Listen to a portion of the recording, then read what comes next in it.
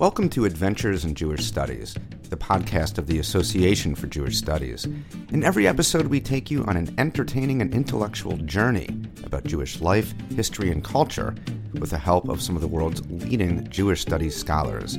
I'm your host, Jeremy Shear. The Shabbat service on March 18th, 1922, at the Society for the Advancement of Judaism Synagogue in Manhattan started out like any other. The morning prayers were recited, followed by the Torah service, and then the Haftorah. But then something radical happened. Judith Kaplan, Rabbi Mordechai Kaplan's 12-year-old daughter, stood up from her seat in the pews and walked up to the pulpit. And she chanted from the Chumash, and then sat back down, and then they had a lovely lunch afterwards. This is Rabbi Deborah Waxman, the president of Reconstructing Judaism, the central organization of the Reconstructionist movement. The scene she describes might not sound revolutionary. In fact, when Kaplan recalled the event in her memoir, she wryly observed that when she took to the pulpit, no thunder sounded, no lightning struck. But what Kaplan did that day was a big deal. In fact, this low-key event is typically thought of as the first bat mitzvah ceremony in the United States. It paved the way for future bat mitzvahs and, eventually, much more inclusion of women and other groups in public Jewish ritual and practice. In this episode, we'll trace the history of the bat mitzvah ceremony, from its humble beginnings to the present day. Along the way, we'll note the ways that it's evolved over time and how it's both shaped and been shaped by American Jewish life.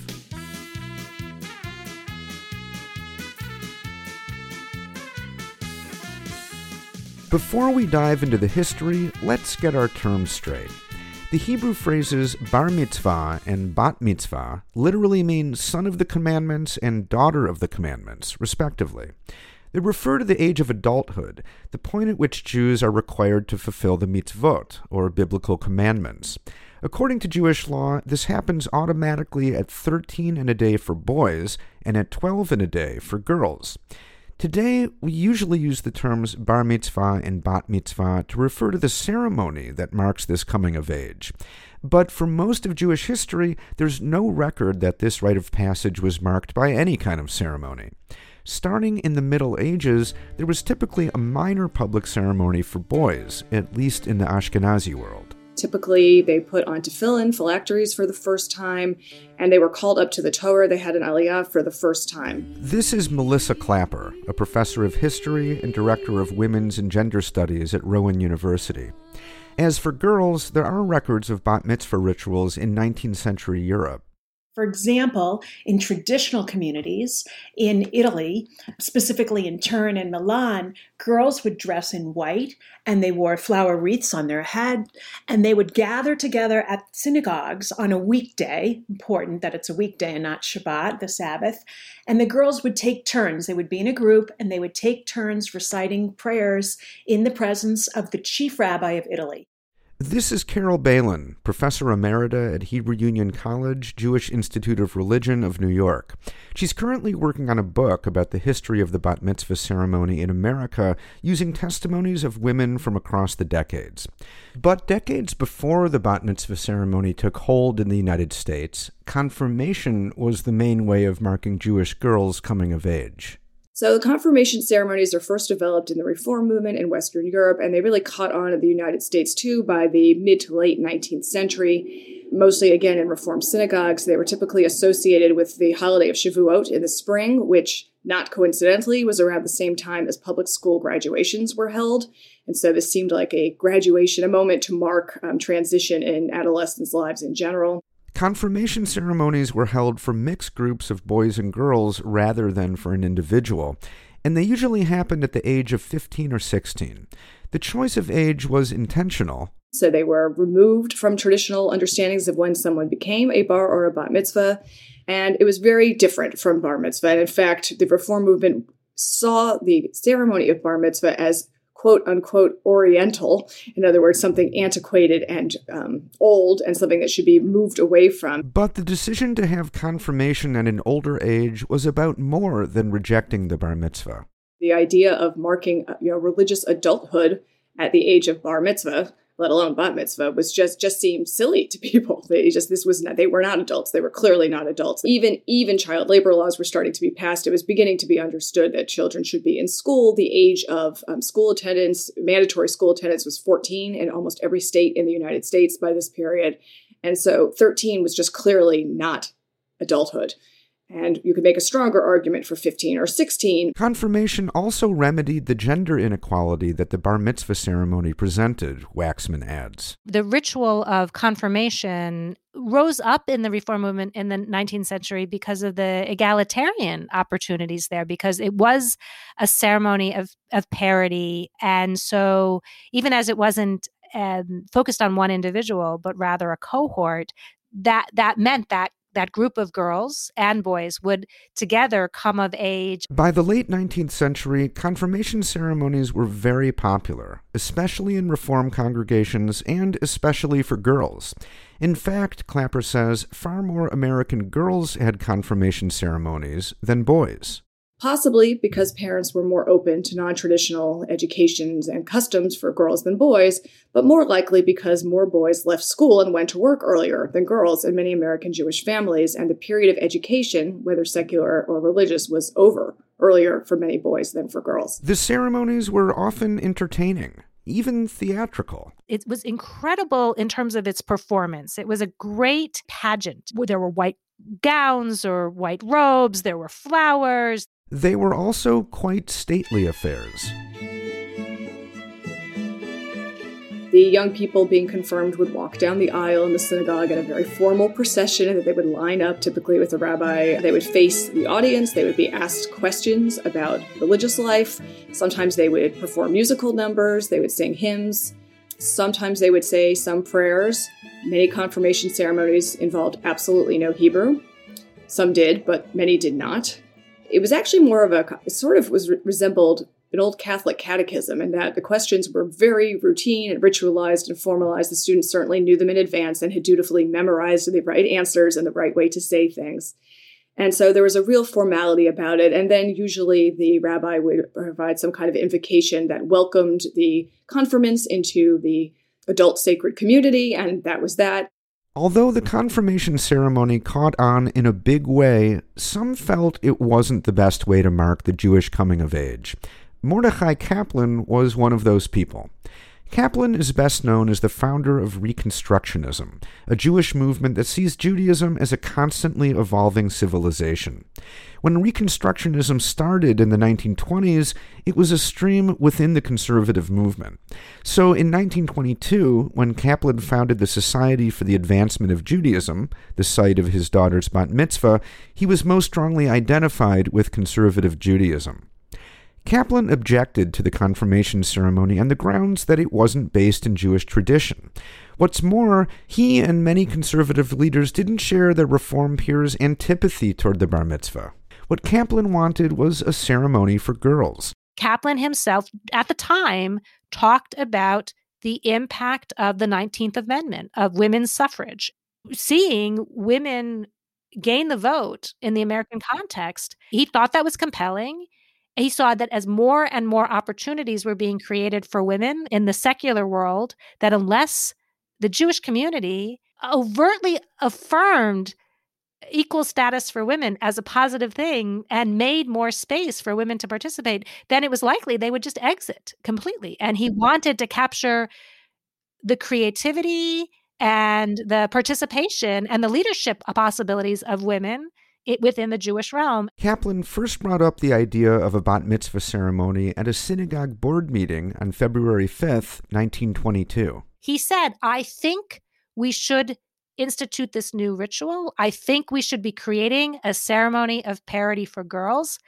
And I would like to propose that my eldest daughter, Judith, who turned 12 a few months ago, become the first. The board heartily approved Kaplan's proposal. And just 6 weeks later, his daughter Judith took to the pulpit to mark her entry into Jewish adulthood.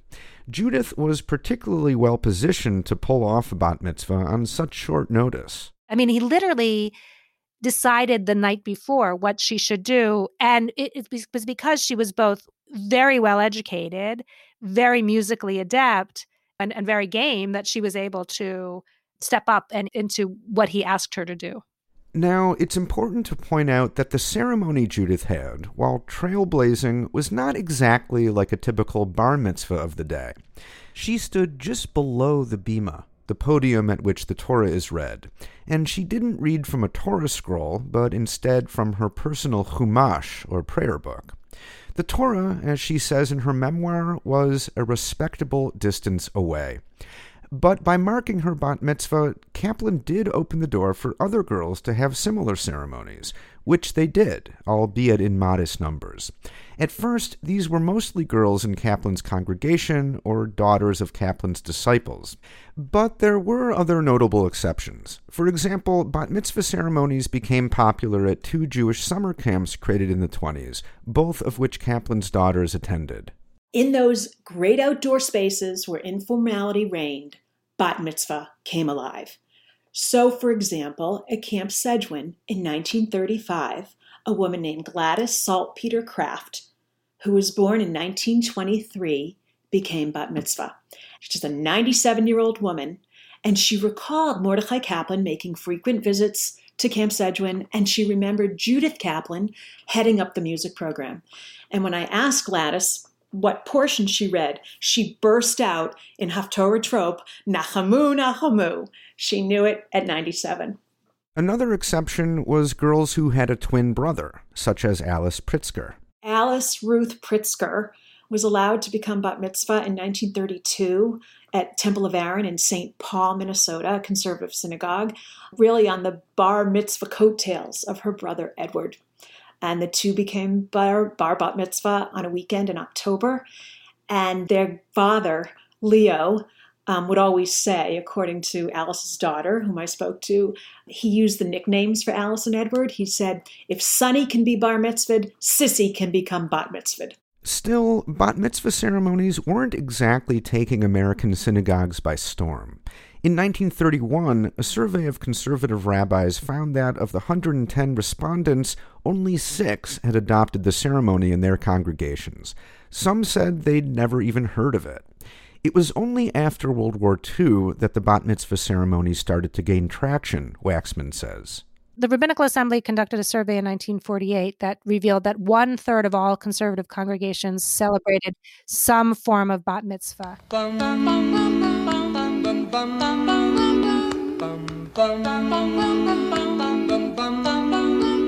Mr. Sandman. By the mid-50s, that figure had jumped to about half of conservative congregations and 1/3 of Reform congregations. Here's a clip of Judy Darsky at her bat mitzvah in 1955 at what was playfully known as the Mother Church of Reform Judaism, the Plum Street Synagogue in Cincinnati. Adonai Eloheinu, O Lord, our God. My heart is filled with joy and gratitude at this sacred moment in my life. Standing here before Thee, in the presence of this congregation, my lips can only speak words of thanks unto Thee for this great privilege and honor. It is through Thy help and guidance that I have been able to reach this important occasion in my religious training. And now, having read in Thy Torah on this Sabbath day, I come before Thee to take my place as a bat mitzvah, a daughter of Thy commandments. O Lord, the increased popularity of these ceremonies was likely related to other changes in American Jewish life at the time. I think some of it does have to do with the standard narrative of American Jewish history about suburbanization and congregations moving outside of city centers and needing to attract Jews who were moving away. And so synagogues that really promoted bar mitzvahs and then eventually bat mitzvahs, that was a way to keep people coming in if there's a celebration, and not just from within the congregation, but from outside the congregation also. And maybe those people would be interested in what they saw at the synagogue. Waxman thinks the rising popularity of Jewish summer camps in the post-war years, which we discussed in our camp episode last season, also played a role. That's where it really took hold. I mean, Ramah really promoted education, really promoted skills acquisition, Hebrew acquisition, and a lot of girls became bat mitzvah, and then they brought it home and started to advocate for it more. Bat mitzvah ceremonies even started to happen in some Orthodox congregations. There's an Orthodox congregation, Anshe Emes, in Brooklyn, led by Rabbi Jerome Tov Feinstein. And in 1944, after a bar mitzvah service, a mother came over to him, and he records this in one of the journals of Orthodox Judaism. She comes over to Rabbi Feinstein and she says, "Rabbi, why don't you do something for the girls?" This is in 1944, a really important date in terms of understanding the impact of World War II and the beginnings of understanding what was happening in Europe and the murder of millions of Jews. And he said, I'm going to do it. And the following spring, he implemented a bat mitzvah class. So it was a group of girls who would study together, and then they had a ceremony together as a group. And he said, these are his words, an Orthodox rabbi, "Girls should be given the opportunities to eliminate the feeling that in the Orthodox synagogue they do not count." You might be wondering, is this when the bat mitzvah ceremony started to look more like a bar mitzvah ceremony? Well, not exactly. At the SAJ, the progressive synagogue Kaplan founded, girls did start to read from the Torah sometime in the 1940s. But in most congregations, bat mitzvah ceremonies were still decidedly different. For one thing, Balin says, they were usually held on Friday night. Why Friday nights? Friday nights is on Shabbat, of course. It's part of the Jewish Sabbath, but it's considered inferior to Saturday morning, of course, when the Torah is read. So it was sort of like, we'll allow the girls to have this, but we're going to do it on a Friday night, because in most cases, girls aren't going to read the Torah anyway, so we're going to relegate it to a Friday night. But perhaps the biggest difference was what a bat mitzvah led to, which was, namely, nothing. For boys, the ceremony was, or at least could be, the beginning of their participation in public Jewish ritual. But for girls, it was a one-off. Some people were not happy with this double standard. When girls could be called to a Torah for a bat mitzvah or read from the Torah or have an aliyah, then the question is, well, then why can't women, right? Why is this the last time that girls ever even have the opportunity to do this? At the SAJ, the girls themselves raised the issue at a congregational meeting in 1945. And they were not only looking for the bat mitzvah, they were also, they were looking at things like carrying the Torah on Simchat Torah, which girls were not doing at that point. And said, if we can read from the scroll on our bat mitzvah, so that taboo has been set aside. Surely, they said, we can carry it as well as some of the scrawny old men. There was definitely adolescent attitude in it as well. A lively debate ensued, but no decision was made until 1950, when the SAJ voted to allow women to be called to the Torah after their bat mitzvah. They also decided to count women in a minyan, the 10 people required for Jewish public prayer. This was a significant break with the rest of the conservative movement and arguably marked the beginning of Reconstructionism as a separate branch of Judaism.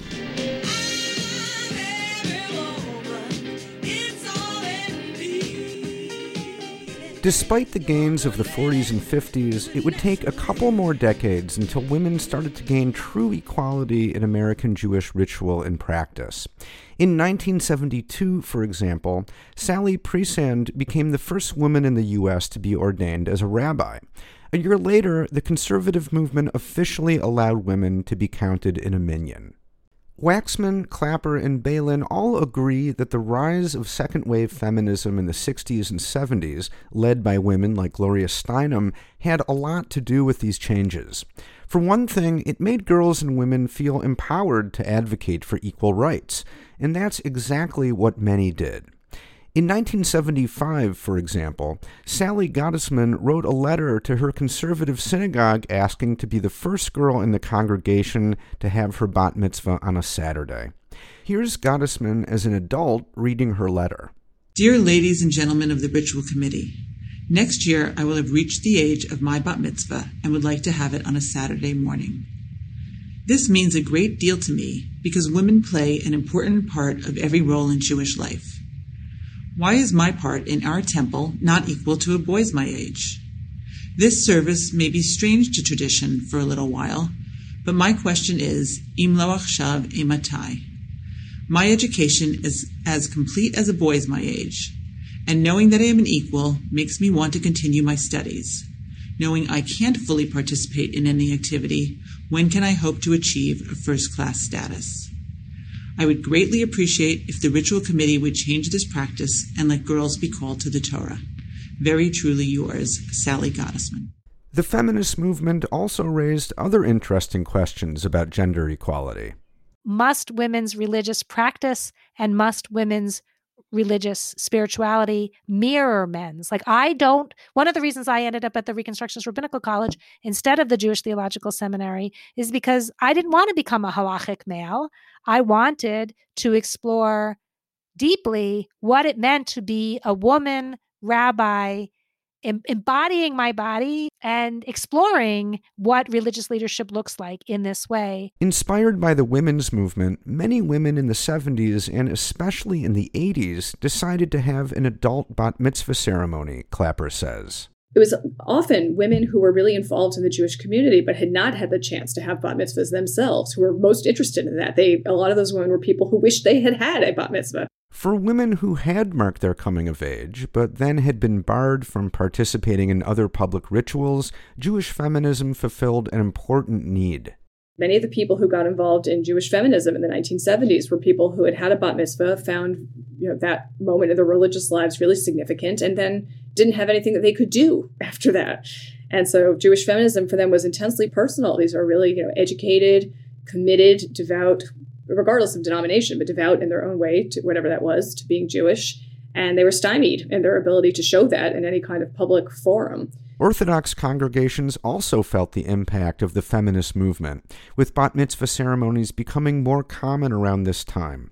Because of Orthodox Judaism's strict adherence to halakha, or Jewish law, these ceremonies usually look different from those in more liberal movements. Bat mitzvah ceremonies happen outside of regular Shabbat worship, either in one of two venues. One, in a women's tefillah group, and a women's prayer group. A women's prayer group is a group of women that gathers that is not counted as a minyan. A second venue, where girls are allowed to speak before a mixed congregation, men and women, would be outside of Shabbat services, but maybe in the synagogue. So, for example, on a Shabbat afternoon, during Malava Malka, which is the third ritual meal of Shabbat, a girl might be able to give a Devar Torah, which is what began to happen. Moving into the 1990s, Balin says, even some ultra-Orthodox communities started to mark girls' coming of age. In 1993, Chabad Lubavitch creates bat mitzvah clubs. They meet monthly. Sometimes mothers are included. Sometimes it's just for daughters. But they are designed, and this is according to their website, designed to empower. And notice they use that word, very 90s word, right, about empowering men and women. It comes out of, 15 years or so after the rise of second wave feminism.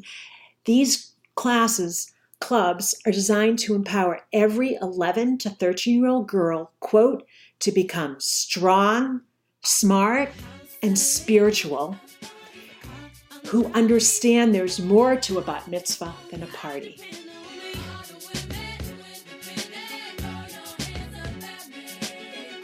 In the last 20 years or so, with the issue of whether girls should be allowed to have a bat mitzvah long settled, communities have moved on to new questions. For example, how can these ceremonies be more inclusive of Jews from diverse backgrounds? In 2019, the parents of Batya Sperling Milner convinced their Orthodox congregation in Washington, D.C. to take up this challenge. Their daughter wanted to chant from the Torah for her bat mitzvah, just like anyone else. There was just one problem. Batya is blind, and there was no Braille translation of the Torah trope, the musical notation used for chanting. Batya's parents solved that problem, recruiting an engineer friend to develop the first Braille translation of trope. But there was another wrinkle. Here's Batya explaining in an interview with the Washington Post. Technically, you're supposed to see the Torah and you're supposed to read from the Torah, so that was a problem. Her mother, Eliza, pored over Jewish legal sources and was able to find an argument for allowing a blind person to read from the Torah. The result was a ceremony that made history and allowed Batya to do exactly what she wanted, have a bat mitzvah like any other girl. For others, the ceremony is a way to bolster their sense of belonging. Balin gives the example of Gina Drengel and her daughter Anna, who had their bat mitzvah ceremonies just 5 months apart at their Reform Temple in Queens, New York. So Anna, the daughter of a black mother and a white father, born and raised a Jew, had a straight path to the Bima by the age of 13. She went to religious school. She was just like all the other kids in her Hebrew school class. For her mother, Gina, the path to the Bima wasn't quite as direct. As a black girl raised in the Catholic Church, Gina nevertheless felt drawn to Judaism. She ended up converting as an adult, marrying a Jewish man, and becoming active in her synagogue.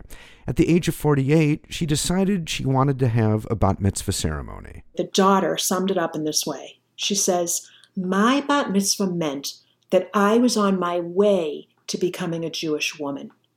But for my mom, her bat mitzvah validated her as a Jewish woman." Some communities are also considering how Jewish coming-of-age ceremonies can be more gender-inclusive.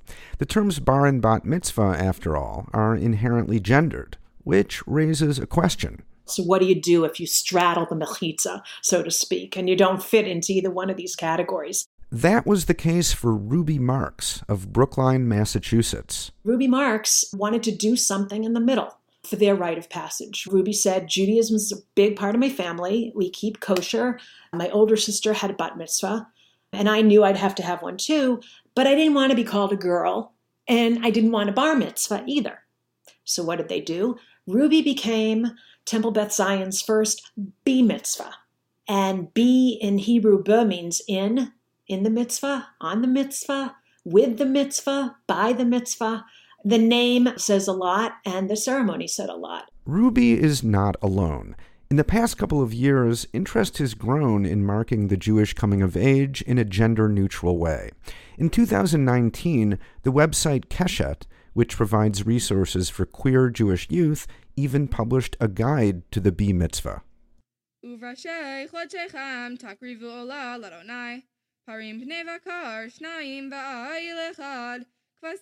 Today, as we approach the 100th anniversary of Judith Kaplan's bat mitzvah, perhaps what's most remarkable about the ceremony is how unremarkable it's become.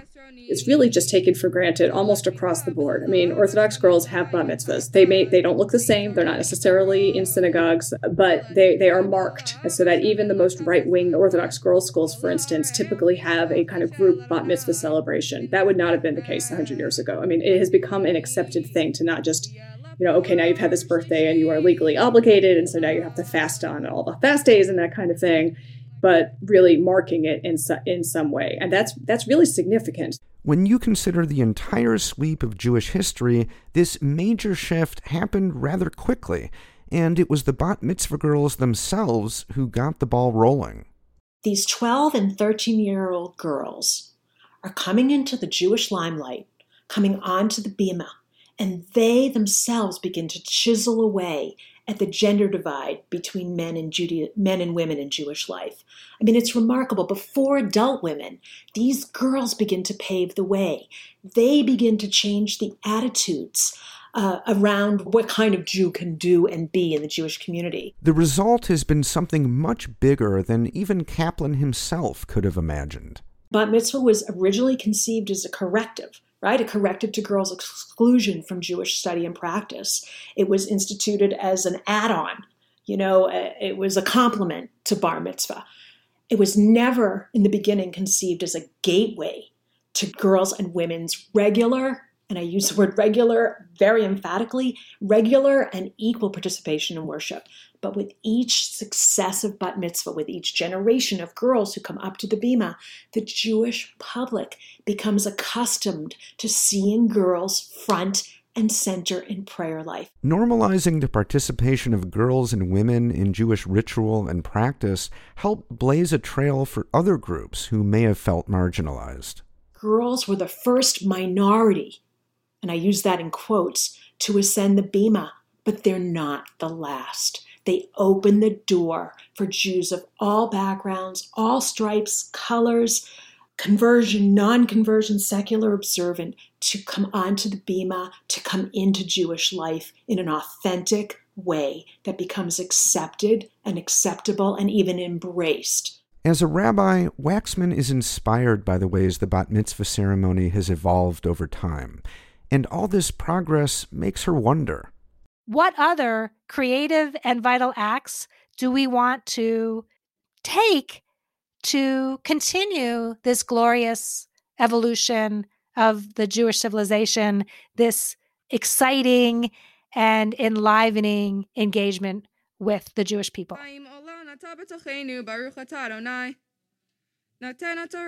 Amen.